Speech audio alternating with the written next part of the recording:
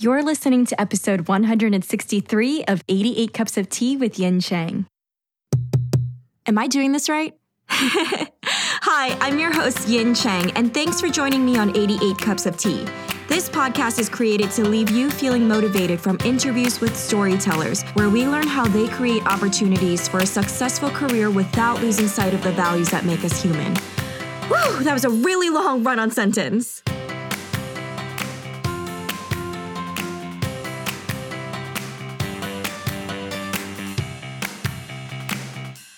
Hey, what's up, storytellers? We have Sona Charapatra on today's episode, and before we jump in, I have a super quick favor to ask. If you haven't done so yet, I'd be so grateful if you could please head over to Apple Podcasts and subscribe to our show. And whenever you have some free time, I'd really appreciate if you could leave us a rating and a review. From what I hear, it helps our show become more visible to new listeners, and every bit helps to get the word out about 88 Cups of Tea. So thank you so much. On that note, I want to highlight one of our listeners who took the time to write a very thoughtful review for us on Apple Podcasts. This storyteller's username is Indy815, and they wrote, "This podcast means so much to me as a reader and a writer and a human. Yin is full of heart and really cares so much about her listeners and the wonderful people she communes with on this podcast. If you want to feel encouraged, I highly recommend that you take the time to just listen to a handful of episodes just to see the magic and then subscribe. I highly recommend Holly Black, Kelly Loy Gilbert, and Nettie Okorafor as starting points because I just keep going back to them for inspiration, but every episode is gold. I have been an avid reader my entire life and have taken that path into the field of librarianship, which is magical and difficult and a fun world to navigate as a woman of color. Only within the past few years have I been encouraged by my partner to take up writing as well. The struggle has been real. I battle with depression and it manifests in so many ways. The most troubling being imposter syndrome. When my friend Eunice shared this podcast with me, I found in it a safe space to battle all of those feelings and leave inspired. Yin just reached into my life and shared with me all of the goodness and writing tips and camaraderie that I didn't know I was missing. I am not a Facebook user, so I can't speak to that group, but following her and all of these authors on Instagram has added even more positivity and hope to my life. Keep up the phenomenal work, Yin. I hope to meet you in person one day and give you the biggest hug as a thank you." Thank you for your lovely, lovely feedback and for being such a thoughtful supporter in our community. I am so happy you found a safe space in 88 Cups of Tea, and I hope you'll be able to join one of our future community meetups. And until then, I'm sending over the warmest air hug to you. For today's episode, thank you to Four Sigmatic for supporting our work as the go-to community for storytellers. I am so excited about this partnership. Four Sigmatic is a superfood company whose mission is to take over the world with their delicious coffees and teas that are all made with functional mushrooms and adaptogens. I'm going to get into all the details about what that means at the end of the show, so be sure to hang around with me to hear more about these guys. Our storytellers receive a special 15% off, so be sure to head over to foursigmatic.com/88 cups of tea, and that's spelled FOURSIGMATIC.com/88 cups of tea, or use our exclusive discount code 88 cups of tea at checkout. Now, on to today's guest, Sona Charapatra. She is the author of her upcoming solo debut, Symptoms of a Heartbreak, and is also the co-author of Tiny Pretty Things and Shiny Broken Pieces. In addition to writing novels, Sona also worked as a celebrity reporter and editor at People and Teen People magazine and contributed to publications like the New York Times and Teen Vogue. She's also the co-founder of Cake Literary, a boutique book packaging company. In our conversation, we dive into how she came to be a storyteller through screenwriting and fiction writing. We also dive into how she adapts novels for film and TV, along with a peek into her screenwriting process. She shares her thoughts on how our streaming culture creates space for YA and diverse content to thrive and reach wider audiences. And we unpack Cake Literary, from discussing what book packaging is and where it fits into the publishing process, to digging deep into Cake's mission on creating organic diversity through high-concept reads. Further into our conversation, we talk best practices for listeners interested in co-authoring and seeking writing partners. Sona also gives us a snapshot of her highly anticipated novel, Symptoms of a Heartbreak, and shares her best tips on overcoming writer's block. Now let's jump right in. Sona, I am so happy to have you on the podcast. When we first met, it was at a panel last year, right? Like it was like last February. I think it was around Chinese New Year's. And it was for Asian American voices in the YA industry. And I remember you being one of the 7 panelists, and your conversations were so full of heart, and you can't help but be so drawn to you. And I'm so happy that this is finally happening. I know it's been a long time in the making that we've been talking about this. And you have your book, Symptoms of a Heartbreak, coming out soon on July 2nd of this summer, and your episode's coming out at the end of May. So by the time everyone's listening to this right now, there's going to be about a month before your book comes out. So how are you feeling? I'm feeling really excited and a little nervous. And I cried on that panel, right? Yes, you did. Because when I talk about the book, actually, it's a book my dad would have loved, and he doesn't get to see it. So I'm a little sad about that. I'm so sorry. At the panel, I really understood your relationship with your dad, how close you were to your family, and that really, when you started tearing up, I started tearing up. I was like, oh my God, she's making me cry, and my contacts are getting wobbly. I can't see right now. Can you give a little bit of a background as to how much of an impact your father had on your life? Also, I know your family was hoping you'd be a doctor, right? From what I remember at the panel. Yes. So if we could get into that, I would love that, just to give the listeners a little bit more of a preface and unpacking of your background. Let's start off with your earliest memory of falling in love with storytelling and then go from there. Okay, so I was always a really avid reader from a very young age. My mom says I started reading when I was like 3 or 4. I don't know if that's true, but we lived on a place called Library Place in Edison, New Jersey when I was a really young child. And the library was literally like 3 buildings down from our apartment. So when I was little, my sister's 16 months younger than me, so we were like sort of like twins. We would walk down to the library by ourselves, even when we were like 6 and 7. Now you can't really do that. But we would, and we would spend hours there. And I was the reader. She was the talker of the 2 of us. And she would get really frustrated with me because I would just bury my nose in a stack of books and she would just be yapping. But we shared stories a lot when we were growing up. And my parents were both pediatricians, but my mom always indulged my love of reading. Books were like the one thing that she would just freely buy me because she thought it was important to read. She came from a family of 10 kids, and a lot of them were not very academic, but she was the second oldest, and her goal was to become a doctor. And at that time, it was still kind of rare for women in India to do that, but her dad saw her passion for it, and so he indulged her with that. So she did the same thing for me with books and reading. So that was really cool. I think it was like 6th grade for the first time when I wrote a story that someone actually said was a good story. It was my teacher, Miss Pinter, and she was awesome. We would have reading time in the classroom at the end of the day, like a dedicated half an hour to just read whatever we wanted. And so she was a real inspiration. So that was like the beginning of me as a reader and then as a writer. How involved was your dad when you were younger with reading and writing? I mean, when Miss Pinter was the first one to be like calling you out and saying you have talent, how was that like as a kid? Was it very much treated? And I think it has a lot to do with Asian upbringing too, where our parents usually see like, oh yeah, it's a hobby. This is good to have a good habit to read. But when it comes down to it, we expect that doctor degree, pharmacy, or business degree. So my dad is the youngest of the boys in his family, and his parents always had big expectations. They sort of assigned roles, like one of my uncles is an engineer, the other is a banker, and my dad was going to be the doctor, and That's what he became. So he followed the path. He always wanted to be an actor. Like he would he would dress up like a Bollywood star and did some productions at his college and stuff like that. But he became a doctor like his dad told him to. And for me, because my parents had their own practice, they were pediatricians, and they both had the practice together, and I was the oldest. I think the hope was that I would eventually take over the practice. Yeah. And that did not happen.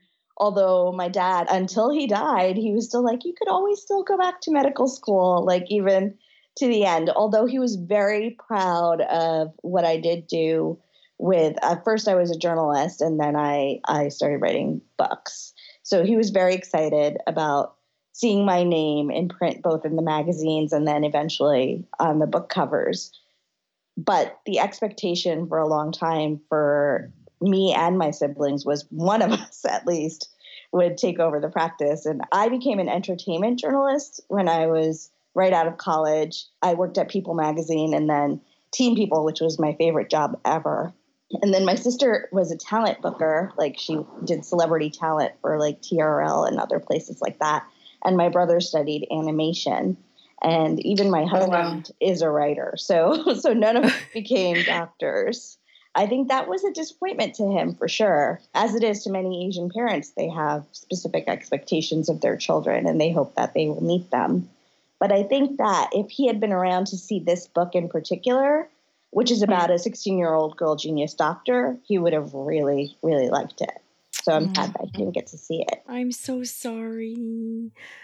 This is so, oh my gosh, my heart is like, my dad and mom, they built a company that manufactures windows, doors, aluminum glass, all of that stuff. It's just so different from our world of artistry and just the way our brains are. I mean, I'm sure that you absolutely can if you put your mind and heart into studying to become a doctor, but do we want to spend that energy doing that when there's something else that we feel like we have a calling for? You're put in a situation where you're going against filial piety, which is very much expected with our upbringing. But we followed the footprint and the path that our parents expected of us because we love them and we knew this was the responsibility that we had to carry. Why are our children not doing that? And that's a conversation that I've had to have with my parents, where I understand, but also remember that you came here to America for better opportunities for your future, including your children in the future. Isn't that amazing that you've done something so incredible for your generation that you've allowed us kids to then move that conversation and carry that torch forward, where we're now in the phase of expression. We're not in the level of survival, but it's the level of expression. And I think that says a lot. And the parents should be really proud that they brought us here, that we are able to choose a path that allows us to express how we feel, how we think, how we create. Yeah. And I think that like the thing is expression and representation is so critical. We both of us, but also a lot of immigrant communities are cultures of storytelling. It's their historical path. So we can't afford to lose that really. And I think that when you're chasing something like stability, which a lot of immigrant parents especially want us to, it's scary to opt for those paths, but I think they're critical. Like, honestly, without that, we'll lose who we were, where we're coming from, you know? Yes. How did you approach your family, or was it kept hidden until you were published in articles and your books about your interest in writing? Like, how did you approach that? Because I know talking to some authors recently, Julie Dow, who mentioned that she had to keep it a secret for like minimum 8 years from her mom until there was something to bring, like a tangible something to show her mom. And that's when she's able to tell her. But everybody's story is so different. For me, I was like guns out blazing, telling my mom and dad, I'm going to be an actor and that's it. And they're like, no. So how did you approach your parents about it, if you did at the time? Because I know you said your dad was super proud when he read and saw your names attached to the articles, which is so sweet, and the books. But like before that, prepping, writing it before it's published, did they know about it? Yes, they knew about it because I was always really open about it from day one when I was trying to figure out what I wanted to do. There's a video of me probably like in second or third grade, so like my daughter's age, and I'm pretending to be a newscaster in the video. And my dad was really like, he was like, that's funny. And he recorded it. And then when I was older, first I wanted to do an English major, but he was like, what are you going to do with an English major? So then I became a journalism major because at least there was a job in the title. Yes. So we would argue about it back then, but it was never like I was forbidden from pursuing what I wanted to do. But the understanding was that if it didn't work, then I would look at other paths. Oh. And luckily, I got an internship at People magazine while I was still in college, and they hired me like the day after I graduated. So I had a job at a really well-liked publication, a huge publication right off the bat. So my dad couldn't really argue with that at that stage, but then he was like, get your master's degree. So I did get a master's degree and I got it in screenwriting, which also wasn't quite what he was looking for. And then I got another master's degree in fiction. So I am highly educated, as he had requested, but probably not in the fields he had imagined me pursuing. Okay, so what was he hoping that you're going to get your master's in? I don't know, maybe an MBA or something like that. Gotcha. Like, if not an MD, at least one of those kinds of things. Luckily, my useless master's degrees have come in handy. So the bottom line is they just want us to be comfortable and stable and secure no matter what we're doing. They really just want the best for us for them. In most cases, I think that's the situation. Not in all cases, especially with Asian parents, you never know. But at least for you and I, it was more like, how are you going to do this? It's like hard as it is, and it's like 100 or 1,000 times harder for someone who is a woman of color trying to do this, right? Yeah. So I think that was part of it. But when I got the job at the magazine, and that was a magazine they had in the waiting room at their office, and their patients were like, is that your daughter's name? Because there's not that many Charapatras, you know? Yeah. He was just so excited about that. Once he saw it would be okay. Oh my gosh.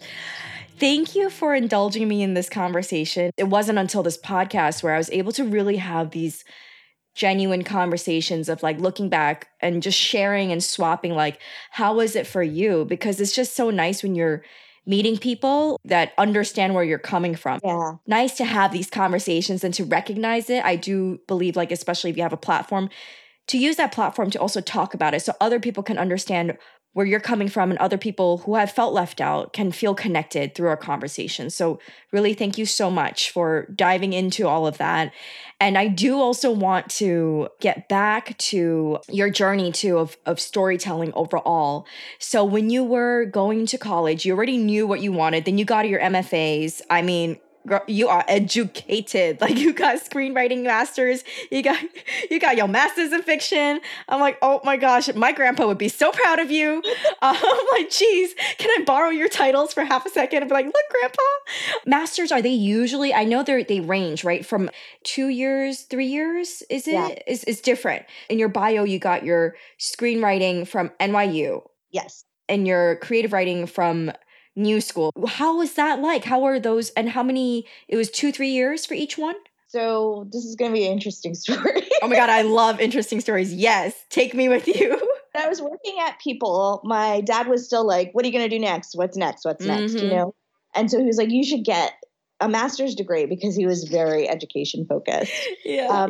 Actually, my final year at Rutgers, when I was interning and things like that, there was one screenwriting class that they had at Rutgers, and they offered it every other year. And I took it my senior year last semester, and my sister was in it too. So my sister was my first writing partner, and oh my God, I we love that. took the class together, and then we just started writing screenplays together. And then, so I am more academic oriented, so I like learning in a classroom setting. So I applied to NYU, but I was already working full time, and the actual screenwriting program there is full-time only. So I didn't do that. Instead, I did the Gallatin School, and I created a program where I was studying dramatic writing and South Asian diaspora. And so that program, it should have taken me 2 years, but because I was working and I was taking like 1 or 2 classes at a time, I ended up completing it just under the wire at 6 years, because after that, they kick you out.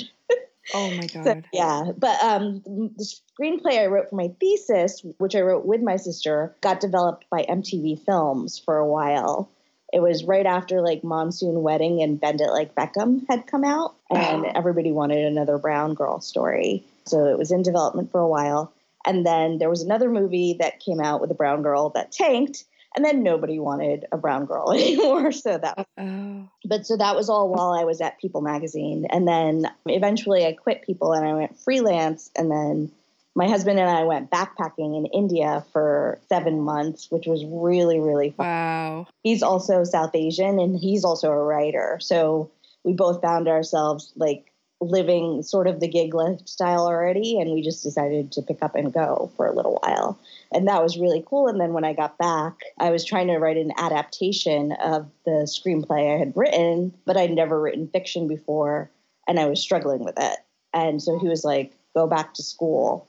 And that was a really odd time because we were actually, like, I was pregnant when I applied to the new school. And then when I got in, I was like, I'm not going back to school. We have a newborn. But he made me go. He was like, you need this. You need to do it. And so I did it. And that's where I met Danielle. And that's where I really started writing fiction at the new school. And it shifted the path of my life, I would say, for sure. Okay, do you mind me jumping in here, which I find so fascinating because so many people I've had conversations with, they always knew they wanted to start with fiction writing, but you're one of the few who actually started off with screenplays, which I find so fascinating. What drew you to want to be in the screenwriting, dramatic writing world versus fiction first? And I wonder if it's because it tied in with a lot of what you were writing at People Teen Magazine, where a lot of that is heavily focused on stars in the TV, you know? It was exactly that because my other part of my degree at Rutgers, I was journalism and American studies. So I was studying pop culture. In fact, I wrote papers on like Madonna and the construction of the boy band and how teen girls approach that as a psychologically safe space to explore their sexuality and things like that. Like really, like not the stuff you would see in People magazine, but definitely pop culture. I was analyzing it a lot. And then I took that screenwriting class. I was a big movie buff. I was a big TV fan, and I was reading. Like a lot of what I was reading was YA right from the time I was like 12 through. It didn't even exist in the same form, but I was reading it, and I loved youth culture. And that's what I was studying. And so when I took that screenwriting class, it all sort of coalesced into that. And also I was very intimidated by the idea of writing a whole book. For the longest time, I would say, like, I don't have a book in me because it was just scary. Like 300 pages or more, that's a lot. That was just really intimidating. So do you feel right now, after having several books under your belt, that you would segue back into screenwriting or somehow, who knows, even like write screenplay adaptations of your own books or create scripts as well from original ideas that you have?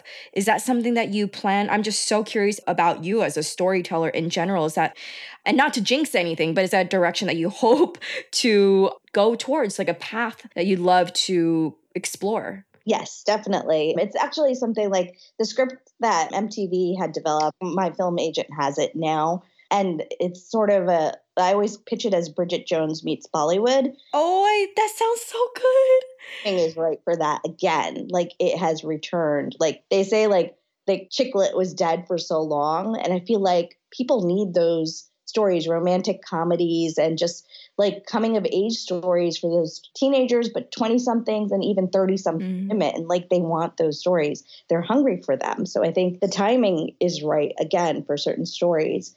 But yeah, like I've been working on adapting a lot of my own work, and I've actually forced my business partner, Danielle, to learn a bit about screenwriting. I always tell writers when I talk to them, I'm like, you know, somebody's going to get paid. It might as well be you. You're the initial creator of that storytelling, but it's a different type of storytelling, but it's definitely worth trying, you know? Yes, creatively, yes, you should have authority of what you're creating, and also why not be you who's adapting it, but also realistically, financially. And I hear that it's a struggle. Even if you have all these books out, it's not guaranteed that you can pay the rent all the time, support a family, especially on your own. So realistically, let's say if you get picked up, your book goes through and is going to be made into a movie or a TV series. Yes, why not you? And the thing is, if you are able to write the screen version of it, that's also income coming in to support you, your work, and your family. And that apparently that is also where they say the money is in as well, which I did not know. This is what I'm learning as I'm going. I also want to circle back when you were saying your screenplay that you wrote with your sister is very much like Bridget Jones meets Bollywood, and the content right now, like this is the time right now. I absolutely agree, because now there's Netflix that's blowing up too, and Hulu, like all those spaces, there's so much more room for content and people are hungry. And now like I do feel the audience now has more power because of social media like Twitter, Facebook, Instagram, where they can demand more of this content too. And people, the company side, can see immediate reactions. I'm keeping my fingers crossed, and I have no doubt this is going to happen. That we'll just say when Bridget Jones Meets Bollywood, your screenplay comes out, you'll see immediate reactions of people saying, "Oh my God, this is what I've been looking for. Where has this been all the time?" All of it right now is just coming into a really good timing where there's social media that allows people to speak up for and demand for what they want.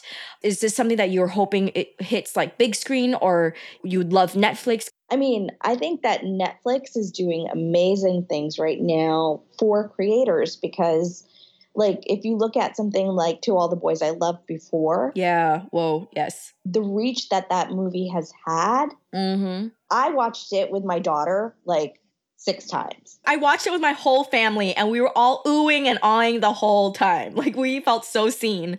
But yes, I get it. And I think especially for younger audiences right now, streaming is like the thing now because they don't have to ask their parents to drive them to the movie theater. They don't have to spend the additional like $20 a ticket now for a movie ticket. I think that the reach that streaming has now has changed the way we all function as consumers. So I think it's definitely a place for YA culture to live. I think it's profound the way it's changed things. And I think that also it gives us so much room for diversity and inclusion because those audiences are hungry for that content and they're not getting it at the Cineplex because it costs too much.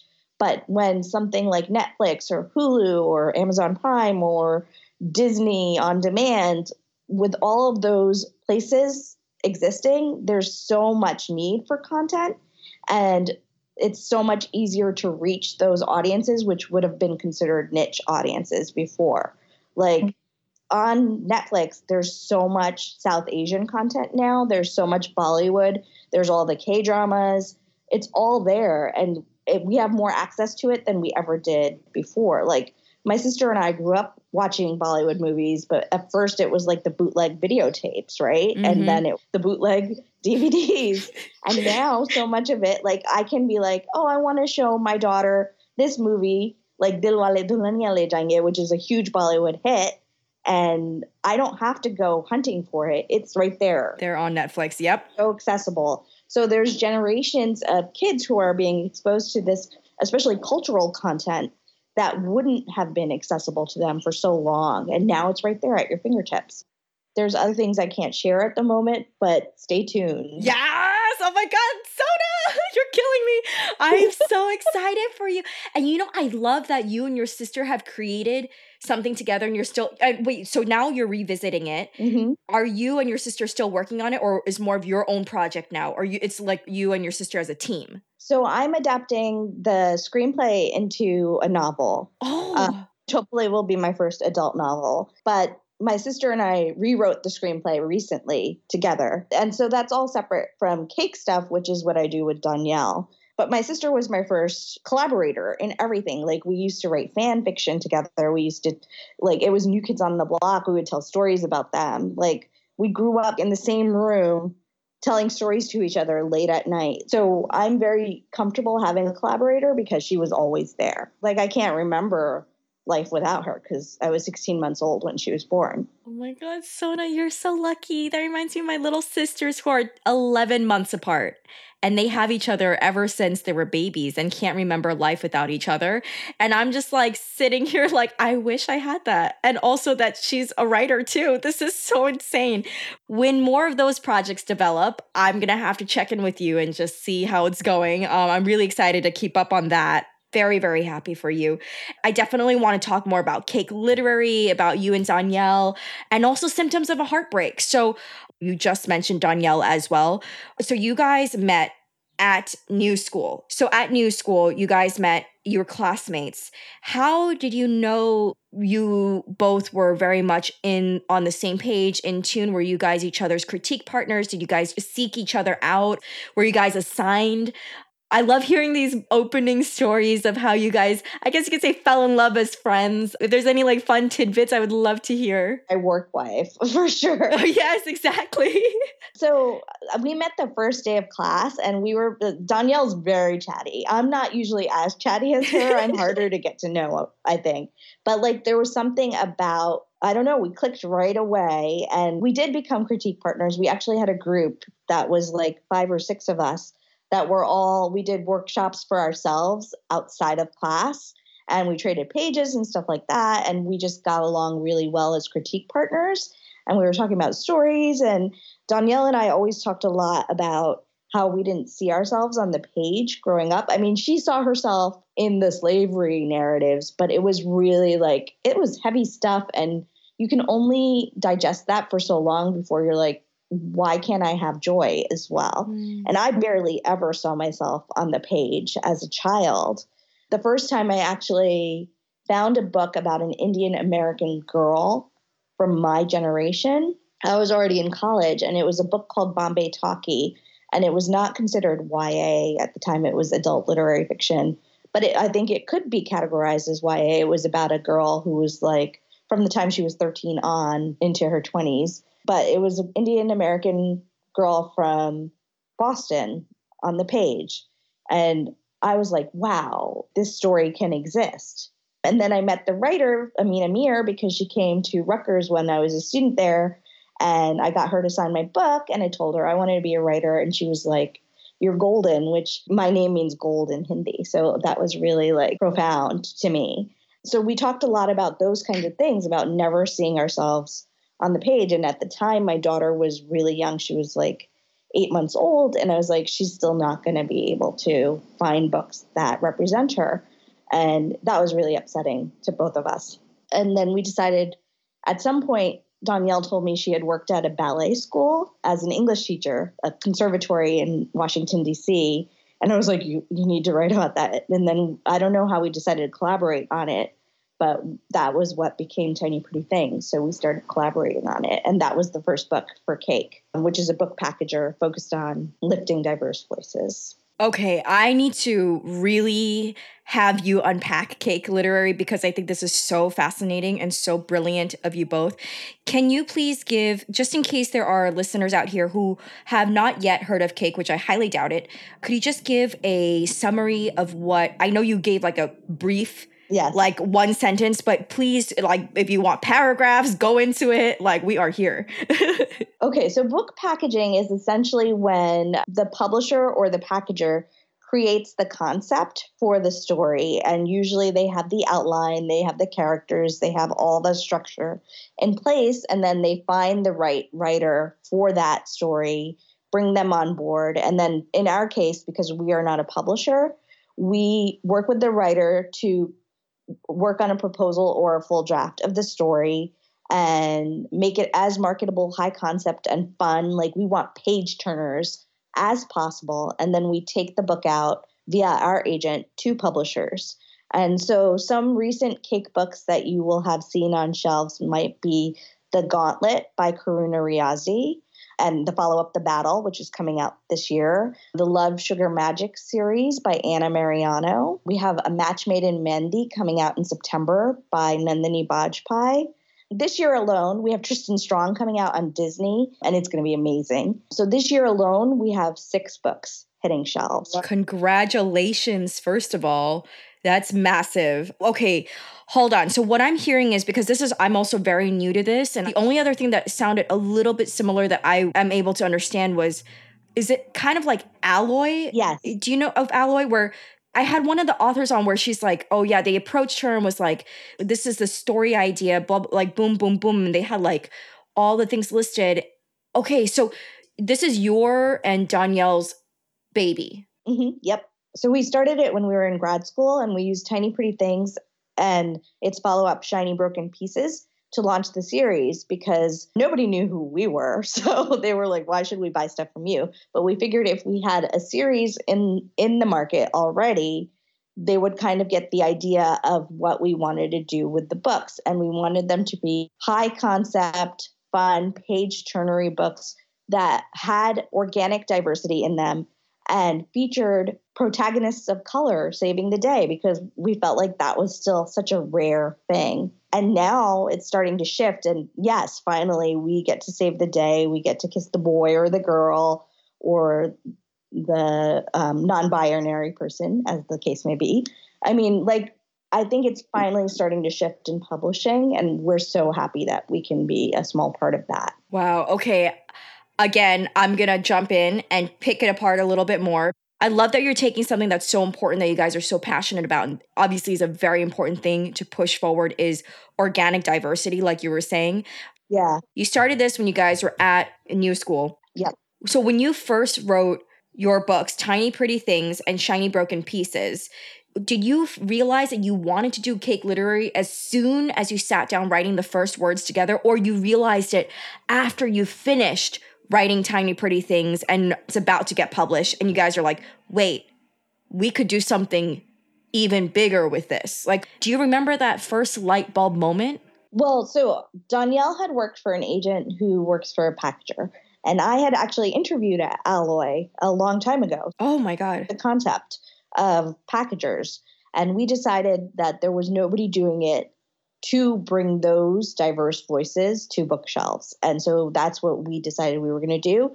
And then we were collaborating already, I think, on Tiny Pretty Things. And we decided to use that series to launch the company. Wow. Okay. So then from there, how did you know how to go from there to get the word out about what you guys are doing and how you're able to shape stories and be aligned with authors who are having the same kind of mission or same kind of values?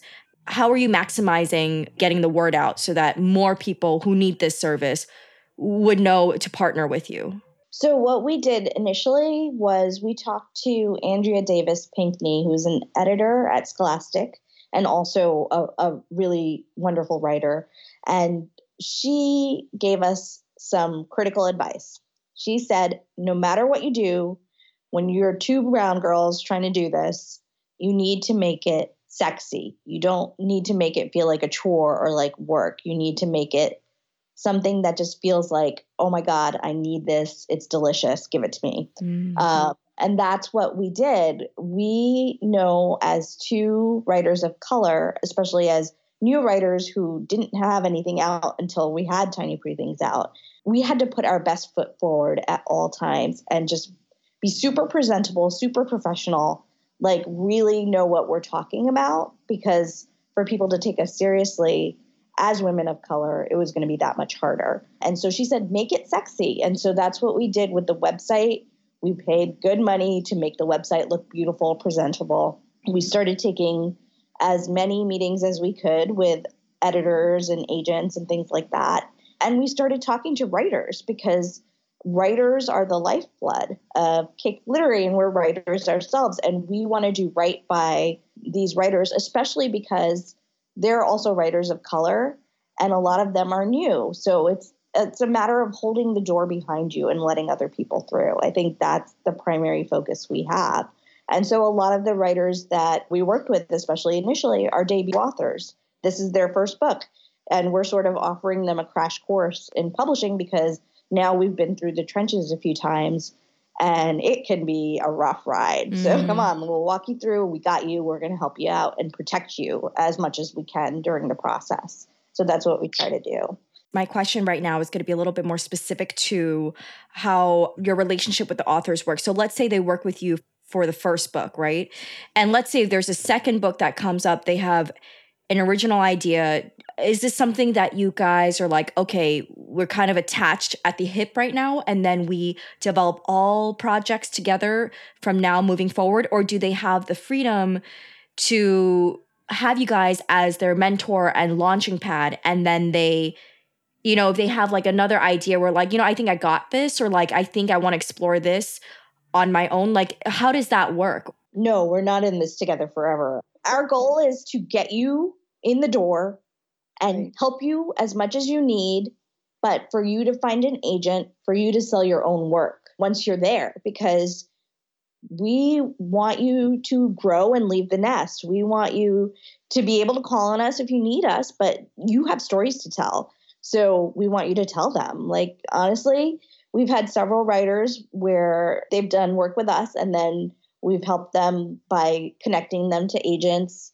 Hopefully, if there's an editor who they've worked with through us and the editor's like, yes, now I want this person's story, we're so excited to be able to help any way we can, but we want them to be able to make their own careers. It sounds very hands-on. Yes. Oh, yeah. I love that. It's just incredible because you and Danielle sound like people who have so much heart in every single thing you do.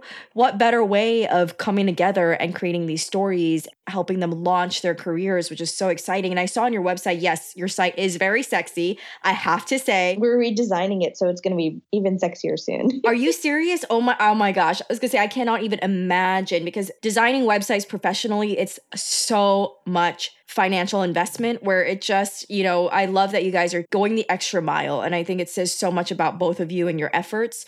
And I see that there's imprints. It says explore the other imprints of Cake Literary, Baby Cakes, Cupcake, Cake, Layer Cake, Cake Pop. Can you explain that? Yeah, so right now, most of our books are YA or middle grade, but eventually we hope to expand out into adult and also do some picture books because we think that's such a critical market, especially for little kids, to see kids that look like themselves. Yeah. Like I have a 5-year-old, when he sees a brown kid on the page, oh my God, his mind is like blown, Right. He's desperate to see himself on the page. And then eventually with Cake Pop, we're hoping our film and TV stuff will go through Cake Pop. Wow, talking about actually executing on something that you feel very much there's a need out in the space and actually doing it and providing this. This is incredible. You guys are really literally work wives because you're doing this company, you're also writing books together. How is that like for you when co-authoring, also being business partners?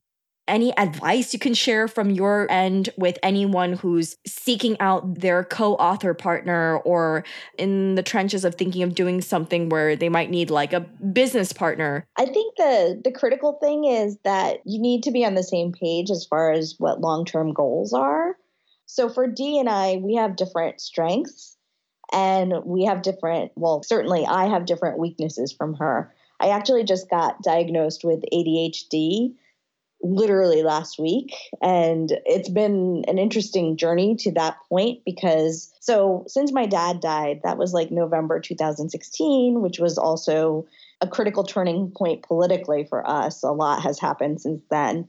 I think it's just a lot has been happening in my head. And I think I always had ADHD, but it was never diagnosed because I'm a brown girl. And I managed to get stuff done. I have 2 master's degrees.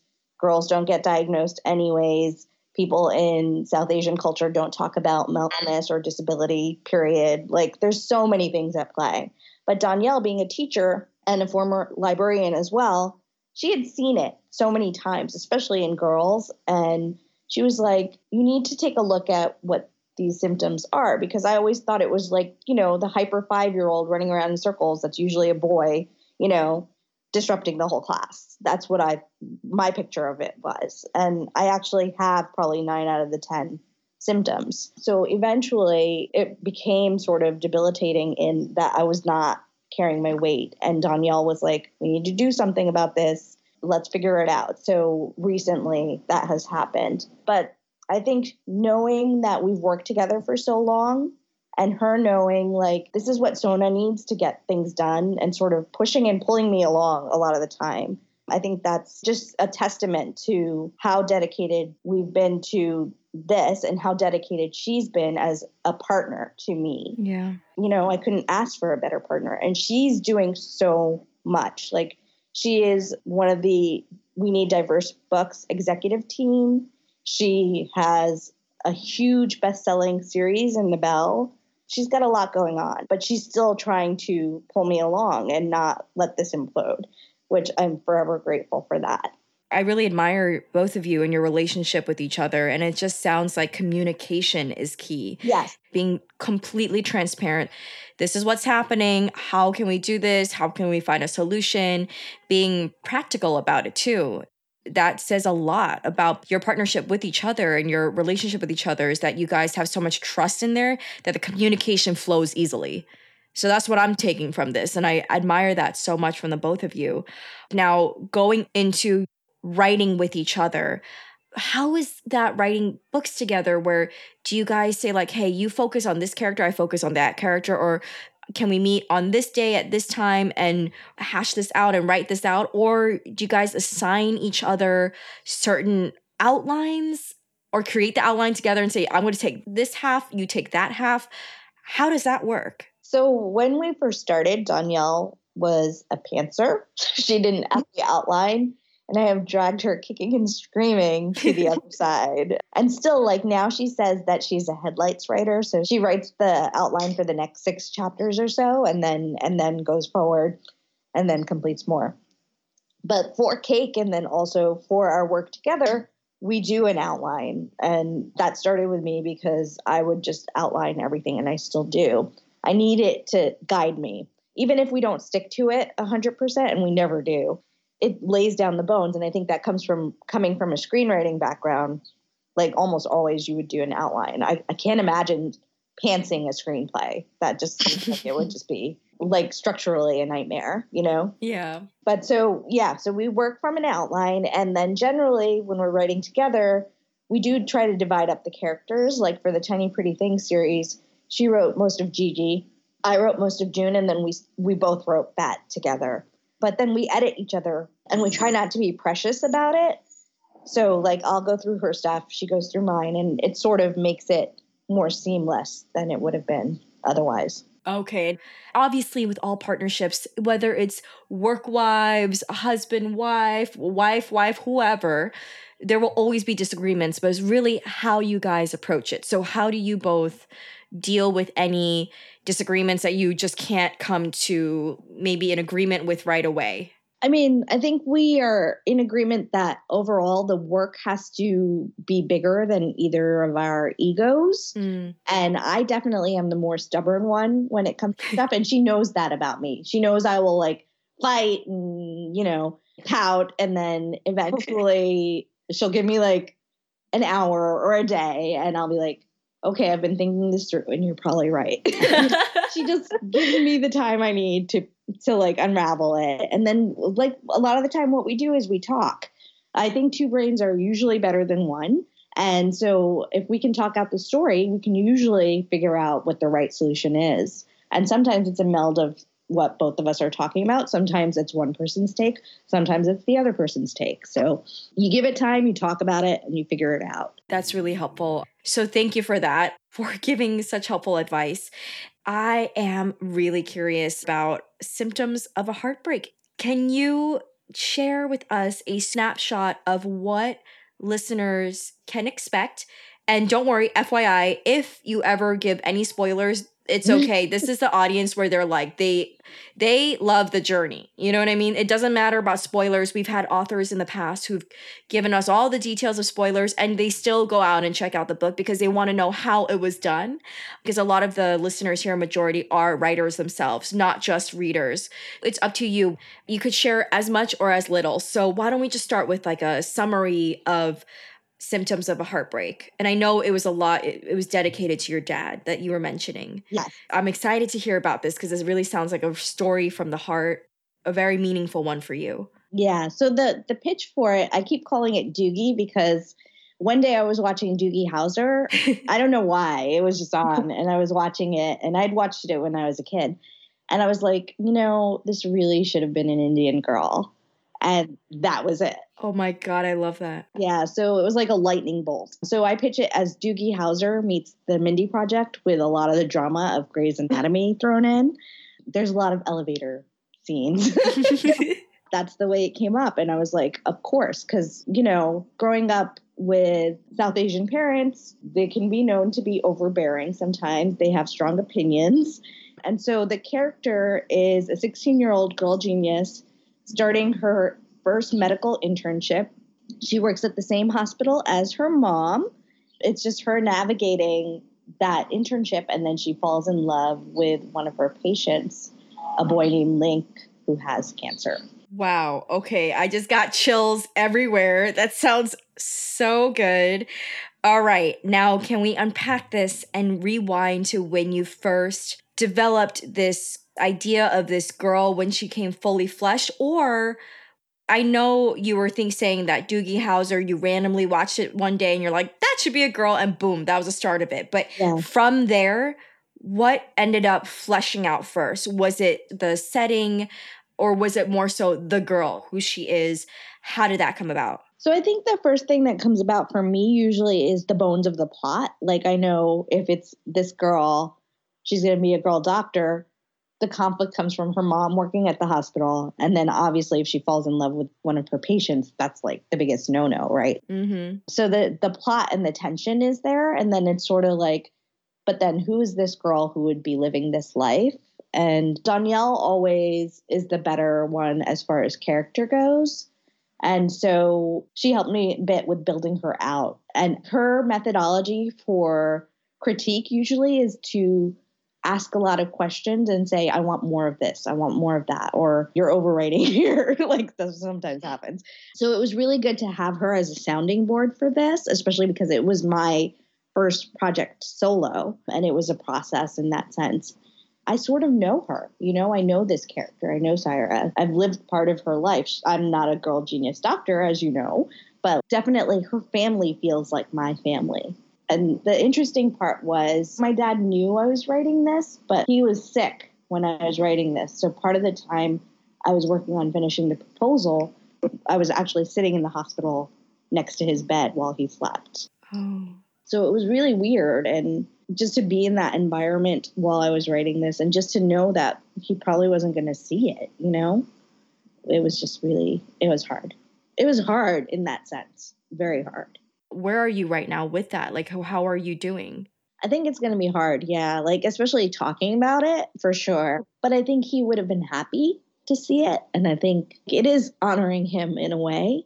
Yeah. He always used to say, like, he never really read my work because he was not a big reader of English, to be honest. Like, he could speak it, he could communicate, but like reading in that language was not something he necessarily did. I don't know. Maybe this would have been the one he actually did. Yeah. Has your sister and your brother read it yet? Yes, and my mom. She's not the mom character, but she definitely probably recognizes a lot of the family dynamics. She said she actually loved the book because she recognized so much of our life in it. Oh, I'm so happy for you. Sona, I'm so sorry again. I know this is difficult to talk about. I mean, I think you get it. So yeah, there are a lot of listeners who would appreciate hearing this too, because they have gone through some of their own losses, even right now through this year. So thank you for sharing that, Sona. And I'm really excited for your book to come out. And I'm so happy to hear that your mom really loved your book just because she recognized so much of the family dynamic. And I think that says so much of how much heart you put in there in your book. The funniest thing, and you're going to appreciate this coming from your family. Yeah. My dad was always the one that was like, well, where's the TV show? When's it going to be a TV show? I mean, and like, I think that he will be happy with what happens in the future, just for me and Danielle and overall for the company. He will be happy and he's watching from somewhere and he's probably sending all this good energy to us. Yes. And your dad probably has Netflix where he's at. He's like, yep, I am waiting. The last thing he was watching, I remember, and I was really like, one day I cried because I was like, he's never going to get to finish. And it was Grey's Anatomy. He was like, oh, I've been watching this show. I really like it. And I was like, oh yeah, what is it? And it was Grey's Anatomy, like literally. And now there's going to be like 18 seasons or something. Oh my gosh. Thank you so much for sharing all these memories with me. I feel honored because I feel like I have a glimpse of your family and being a part of your family too. And it's so heartwarming. Thank you for having this conversation with me, Sona, seriously, because again, I know it's not easy, but I appreciate that you were just so open about it all. You have such a big heart, and I appreciate that. Sona, thank you again for this. And I do want to ask you, what's really exciting you with your work right now? Well, I just finished. Symptoms is now at the printers, which is great. Which is insane and so exciting and scary, your first venture on your own. Yeah, and then I'm working on a follow-up book, which hopefully will be the follow-up book, fingers crossed. And it's set in the magazine world, which is a world I know really well. So hopefully that will happen. And then next on the docket is the Bridget Jones Meets Bollywood. And then I have a fantasy project that I have cooking too, which I'm really excited about. So fingers crossed on all that stuff. And then Danielle and I have a lot cooking regarding cake. So we're excited. There's going to be more news coming from us soon. Oh my gosh. I love that you said you have a lot cooking when it comes to cake. I'm like, yes, girl, it is bacon in the oven. Yes. Yeah. That's so exciting. Okay. So on the same note, what is the proudest moment in your career? Because I'm like, you have so much going on right now where it's going to be really hard to narrow it down. Oh my God, the proudest moment is not allowed to talk about yet. Oh man. Okay. How about before that big proud moment? What was the other big proud moment before that? I think I was really excited at the launch for Tiny Pretty Things. My dad had the book. He was just so excited. My father-in-law and mother-in-law flew in.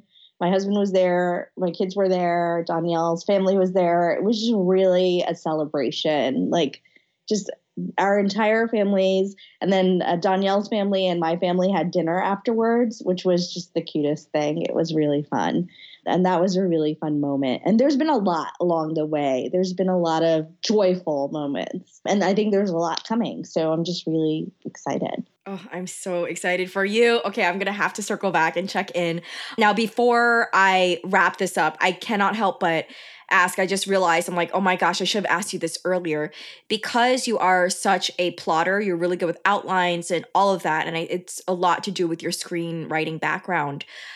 Do you have any advice to share with the listeners about writer's block and getting past that? So I think writer's block, and I'm learning this from having my own, like I always say I'm a master procrastinator, and I love that. That is the ADHD that I just thought it was a bad personality trait, right? Oh. But I think it comes from an anxiety, right? So I think figuring out the source of the anxiety is probably really helpful. Like, is it just the size and scope of the project? And if so, can you break it down into smaller pieces? Is it that you don't know the character, or that you don't, like, the plot is not quite working right and you need to retool something? I think that is super helpful. But then also just stepping away from it for a minute is probably critical. Like, go take a shower, because the shower is always where my solutions come, or a walk, or go to yoga, or cook something, do something else, or just binge watch something. Like, absorbing story is a great way to start unraveling your own, I think. And story comes in so many different forms. Like, listen to a podcast. Okay, that is really helpful. And that also reminds me of something that we've talked about in this community, which is habits that set you up, that support your work, you know, whether that's creatively, productively, or just giving you that ample amount of space, that breathing space to then come back to your work feeling refreshed. Are there any daily habits that you usually have? Like, for example, for me, I really believe in this, and some people are like, you know, not their thing. But for me, it's my thing. As I realize as I've gotten older, habits help me. I used to be able to just go on a whim, not have, like, everything was spontaneous. But I noticed something as simple as kicking off my mornings with a green tea or a cup of hot water, something as simple as that really grounds me to clear my mental headspace and just go with the flow. Like, I'm very creative after, I'm very productive, I'm at my best. Or I have to make sure I have to, like, try to schedule in yoga sessions multiple times a week, workouts, Pilates, whatever, or else my mind just really, it runs really fast and it gets me really exhausted. Like, I can't slow down my brain at times. And that also can clog me up with my work. So is there something, I'm not sure if you work similar in that way. If you do you have any of those daily habits that works for you that maybe might inspire the listeners who are like, oh shoot, I never realized I could try that out. You know what I mean? Yeah, so that's something I'm actually working on now, because I was to the point and I know I keep bringing up the ADHD, but it's a conversation to be had. Yes, thank you. I'm just grasping it now. Yeah. Or I'm trying to anyways. And one of the things that my therapist is talking about is the importance of routines and Yes. sort of making space for yourself. So, for example, Danielle works out of a office space that she shares, and she goes there and she knows that when she's there, that's work mode, right? And so that's something that I just started doing, because working at home, even if my children aren't there, it's got all the clutter of home and it's got the lure of the kitchen, and maybe I'll make tandoori salmon right now for lunch instead of doing what I need to do. There's so many things that can be done, like laundry or the dishes, or, so I have to step away from that space in order to give myself room to work. And I think that dedicating the time is something that I'm working on now. There's so many other things going on at all times, especially like with Cake. There's always administrative stuff. There's writers to talk to. There's editor meetings to take. There's always things going on. So if I give myself 2 hours and I write it down and I say, these are going to be the 2 hours where I'm going to work on this story and not check email and not do this other thing or like do all that stuff, I think that will be helpful in the future too. It's something I'm working on right now. I don't have it quite down, but there's definitely things that I need to do for myself that I haven't been doing that I think will help me structure my day and get more things done. There's also tools that I use. Like I use the Pomodoro app, which clocks 25-minute sessions and then gives you a 5-minute break. And like you can count how many tomatoes you did towards your work. So I know if I'm going to work for 2 hours on my writing, that would be 4 tomatoes. That is really helpful. So those are just apps you can just download on your phone? Yeah, Danielle uses, I think it's called the Forest app. And that means that she can't use her phone for the set time, because if she does, she will kill the tree. And she feels very guilty about killing trees. And then I got this one, I think it's called Flip, and it just disables things on your phone. So you can't even do it. It sounds really intimidating, but like if you're like me and you go looking for distractions, it's super helpful. I mean, it's insane just like learning about ourselves and our habits. When you mentioned you have a lot of admin stuff, is that something that you can delegate onto like an intern who's excited to learn, or like a freelancer? Is that something that you can do just to save more time for your creative work? Yeah, we just actually got an amazing assistant. Her name is Clay Morell, and she's awesome. Congratulations. The awesome thing about her too is that she knows like what my issues will be. Like Danielle, I talked to her about this and made it clear, like, Sona needs more nudges, for example. Right. And she's just on top of it, and there's no judgment, but she just does it. And that's amazing. I love it. And then like the other thing, like you mentioned with your girlfriend, my husband, Navdeep, he's also a writer. Yes. He knows too, like, okay, these are the boundaries we need to draw for ourselves. We can't work while we're in the same room. This is just a fact that we've learned after being together for like almost 15 years. We know this. So if I'm working on the sofa, he will go in the bedroom, or vice versa. Or he'll be like, leave the house. Like he just tells me like, go away. And he knows, because I will be more productive if I'm not in the house. And that's just the bottom line. And I think having a partner that's supportive in that way, I think that's just critical. Yes. I think especially the more people I meet and the more I'm like, wow, it really does matter who your significant other is or who you go home to. Yeah. It really is, because they can, obviously it's important. Everybody says you got to be strong, stand on your own, yada, yada. Yeah, I get that. But when you're coming home to somebody every single day, there's a huge influence there. You know what I mean? And if that person's not supportive, or is like another one of those things you have to fight against on top of everybody else in like relatives and family that you got to prove yourself, it becomes really difficult. It really does. And it kind of wears you thin to the point where some people I've met that just don't believe in their craft anymore, don't believe in their storytelling, don't believe in themselves as artists anymore, because they don't have that support around them. And no matter how strong they are,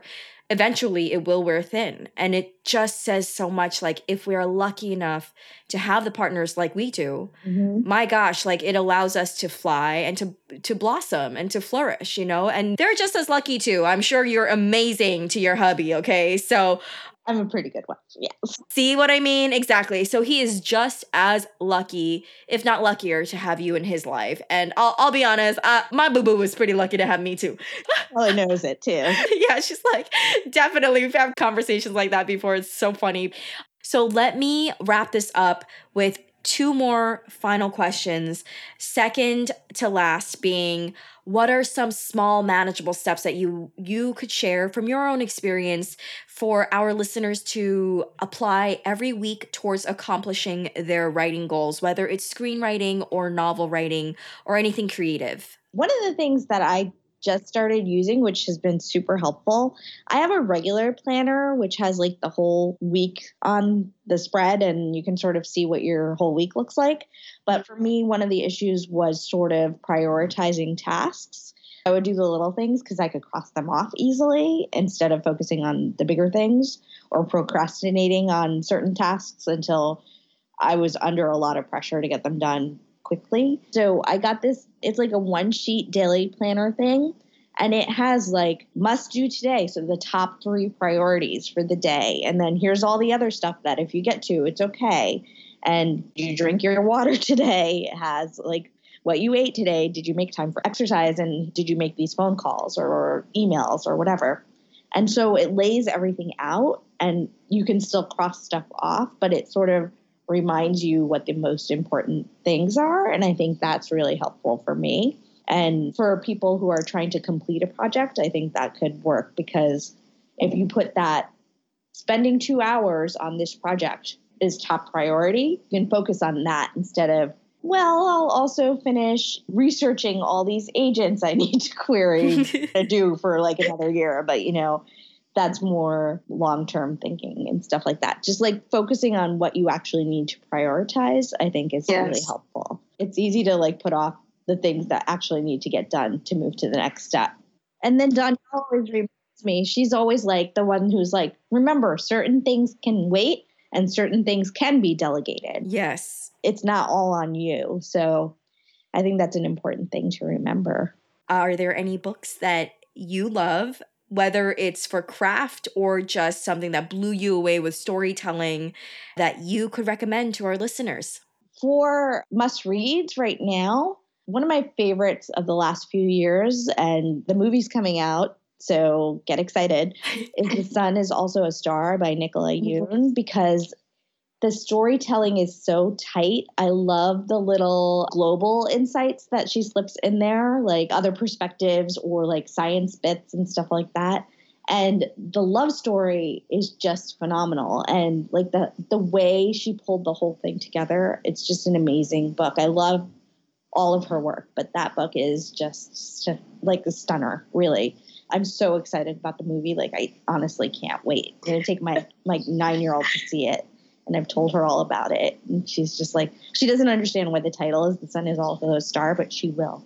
The way it's a love story, but it deals with some really meaty stuff. Like it deals with immigration and deportation and cross-cultural love. And also the male lead is Korean and there's a lot of familial issues happening too. So it's the dynamics of all of that, like the way she wove them in. It's just a beautiful book. And are there any other books that you are really loving or like a go-to that you can always fall back on? I really like Big Magic by Elizabeth Gilbert. Yes. I think that's a really good, like, sort of motivating book when you're like trying to figure out why you're doing this again. That's a good to pick up. And then I read a lot of screenwriting books in my time, like a lot. So I can send you maybe an email list of really awesome. But I feel like screenwriting structure is a really good basic structure to know, even if you're writing purely fiction, just because the way our brains are wired to consume story now is so affected by it. So just knowing what the rules are and then knowing how you can break them, I think that's really a good idea. Oh, perfect. Okay. This is really exciting. And yes, I would love that list, please. And I'll list it in your show notes page just so that people can have an idea of what books to look out for or check out if they want to study for their own craft. And Sona, thank you so much for your time. Please let everyone know where they can find you on social media. On Twitter, I am Sona_C. On Instagram, I'm Sone2, which is SONE2 on Instagram. And that's just what my siblings used to call me, Sone when I was younger. And that wraps up our episode with Sona Charapatra. Sona, thank you so much for spending time with us and sharing so much of your insight and wisdom. I so appreciate you, and I loved our conversation. Storytellers, thank you for hanging out and listening in as always. Please be sure to drop by and say hi to Sona over on Twitter at Sona_C. And don't forget, head over to Sona's show notes page at 88cupsoftee.com/podcast/Sona-Charapatra to find all the resources and books mentioned in her episode, tweetable quotes, and the timestamps of highlights throughout the entire conversation. As mentioned at the top of the show, I am beyond excited about our partnership with Four Sigmatic. Growing up with an Asian immigrant upbringing from my Taiwanese dad and my Malaysian mom, I'm all too familiar with eating and drinking herbs and roots in our teas and soups and even desserts. This is all super common in Chinese medicine where non-toxic plants, otherwise known as adaptogens, are believed to help our body, like boosting the immune system and soothing muscle cramps, to improving brain function and alleviating anxiety. I found Four Sigmatic at a grocery store and immediately recognized the names of the different herbs and mushrooms I grew up having. Four Sigmatic specializes in these herbal drinks that support our immunity, energy, and longevity and help us live healthier, more enhanced lives. I am honestly incredibly impressed at how creative they can get with their blends. I'm talking about infusing the superfoods into mainstream products, including mushroom coffee, mushroom elixirs, hot cacaos, matcha, superfood blends, and this makes it really accessible to those of you who've never tried them before. I know there's a ton of you coffee drinkers in our community, so you're gonna love their mushroom coffee with lion's mane that, get this, supports productivity, focus, and creativity. I even read that lion's mane has been used by Buddhist monks for thousands of years to help focus during meditation. I could not recommend a more perfect drink to switch out your usual go-to morning drink to kickstart the day with super focused writing sprints, for example. The mushroom coffee with lion's mane is made with 100% Arabica coffee beans and tastes just like coffee. All of their drinks are super easy to make. Just rip open their single-serve packets, add hot water, and voila. I am super pumped they created a special offer of 15% off for our storytellers. Head over to foursigmatic.com/88cupsoftea or use discount code 88cupsoftea at checkout. Thank you for supporting a brand that believes in the future of 88 Cups of Tea. Have a super productive week, and I'll catch you not next Thursday, but the one after that. Hey guys, it's me again. Thanks so much for listening in on 88 Cups of Tea. Go create something magical today, and I'll catch you in the next episode. Bye!